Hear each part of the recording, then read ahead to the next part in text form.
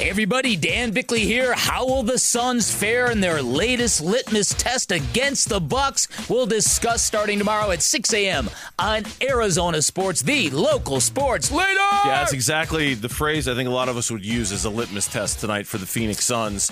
They've been better. They've been playing well. They're coming off a 7-game road trip, and now they've got the Milwaukee Bucks waiting for them in a showdown tonight at Footprint Center. Of course, the Bucks have been kind of going through their own things lately with a coaching change and trying to figure that out. So to help us talk about this game tonight, he makes his return to the Burns and Gambo show. We've had him on at least a couple of times, if not more. Milwaukee Journal Sentinel Bucks beat writer Jim Owczarski joining us here on the Burns and Gambo show. Jim, welcome back, man. Hope this finds you well. Thanks for coming on today. Oh, yeah, thanks for having me. Yeah, giving you the Milwaukee weather, right? Rainy, cloudy, a little cold. You think you're coming to Phoenix and you're going to get some sunshine and go golfing. Not the case right now. Yeah, it does feel like home. It's a good way to end this 10-day road trip, right? Just ease me right back into some cloudy weather. Let's start with Adrian Griffin. I know Giannis loved him. I think Giannis really pushed for him to be the coach, but it seems to me on the outside looking in, and just defensively, this team was just not very good and no adjustments were really made. What are some of the reasons you think they decided to part ways with Adrian Griffin so quick after hiring him? Yeah, I mean, starting with the defense is the right thing. I mean, look, I think they all knew trading Drew Holiday and Grayson Allen to get Damian Lillard was going to set this team back to a degree, but none of them felt that they should be a bottom third defensive team, and the floor really fell out on that side of the ball. And I think, for all of what Adrian Griffin could bring to the head coaching position, I don't think he ever really got his arms around the entire team, both in terms of handling the expectations that came with the job to begin with, let alone adding Damian Lillard, putting some of these guys in better situations. Look, Damian Lillard and Malik Beasley, that's not the easiest point of attack backcourt to scheme around. But yet you have Brook Lopez and Giannis Antetokounmpo behind them. And at times, Griffin's schemes would pull some of those defenders and those big rebounders away from the basket, away from help. And, yeah, they were winning for sure. But it just never was clicking. And look, John Horst, the general manager, the ownership group, a new ownership group, really. Wes Edens, the governor, has been here, but Jimmy Haslam, Browns owner, new. This is his first full new season. I think, with their backing, was like, all right, well, we're going to pay 3 coaches this year because, Griffin, we don't think is going to get them to where they want to be.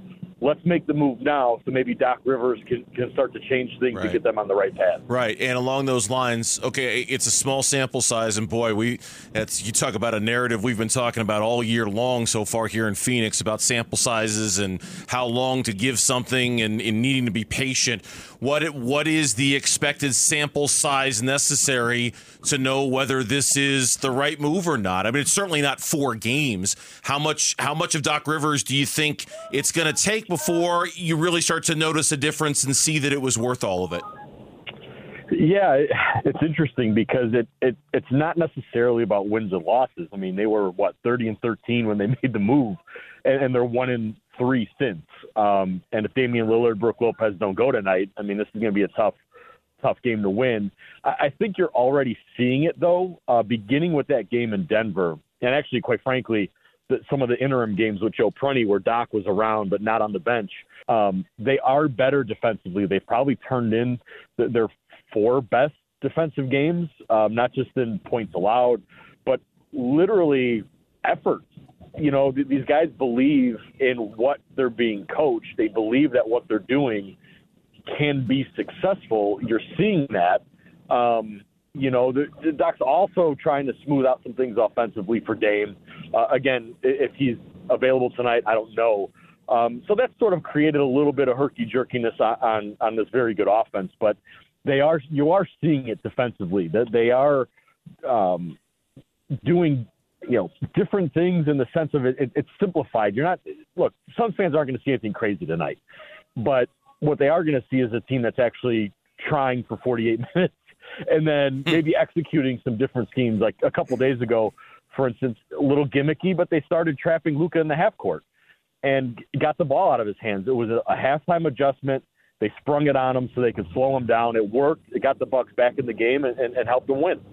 I'm fascinated by the trade deadline with the Bucks. Like the Suns. The Suns are very limited with what they can do. They have Nas Little's contract and a few second-round picks, but they're very limited being over that apron. I mean, isn't Milwaukee very much in the same situation? They're way over the luxury tax. They're going to pay a big penalty. They've got a bunch of picks that are owed to other teams. What's their options for this trade deadline this week? Yeah, they're in the same boat as the Suns. I mean, they have no first-round picks of their own that they control, that can be dealt. I mean, they can add swaps on swaps. I mean, if I really don't know how, the second swap of a 2028 with Portland is beneficial to anybody. They've got 2 second-rounders. That's it. They traded 5 second-rounders for Jay Crowder last year. And so they're very limited. They've got a couple rotation players. And Campaign, obviously, who Suns fans are familiar with, a veteran signing.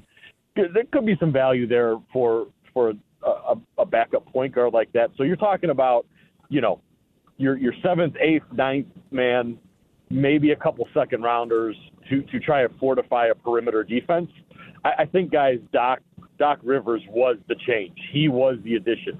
Maybe there's some rearranging of the furniture here in the next 48 hours, but it's the coach and the current, core that they hope can really turn this in the direction they want to go. Jim Owczarski is the beat writer who covers the Bucks for the Milwaukee Journal Sentinel. He joins us. He's in town covering tonight's game for that publication. I want to ask you about Grayson Allen because we were just talking yesterday and really for the last couple of weeks about how pleasantly surprised we have been with his addition and what he's brought to the table. You covered him last year. Should we have been pleasantly surprised? I mean, I guess it's a surprise whenever you get a new player who's maybe not a star. But Grayson, no, this is the Grayson Allen that, we saw in Milwaukee who really adjusted well to being, that floor spacer and totally understanding and embracing his role on when shots come his way, but also being confident in taking those shots. As in, hey, if the stars are going to kick it to me, I'm putting it up. There's a reason for that. What's interesting is I think he's probably better suited for his role here in Phoenix because of his experience in Milwaukee. And what I mean by that is when he was first acquired, he went through a slump the first couple months of his career with the Bucks. And literally, guys, he said, I've never been this wide open.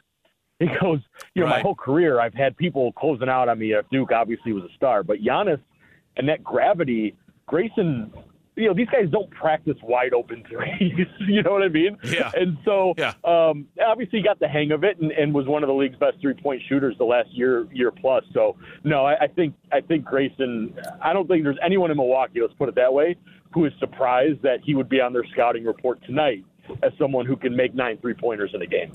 Jay had a tough ending here because Monty just didn't want to coach him, and it ended in a bad way. Campaign, they thought that Goodwin could play that backup role, and he hasn't been able to. We've talked about it the last couple of days. Boy, it'd be nice if the Suns still had Campaign because he is a guy that can run the point. Tell me, how is he doing with the Bucks this season?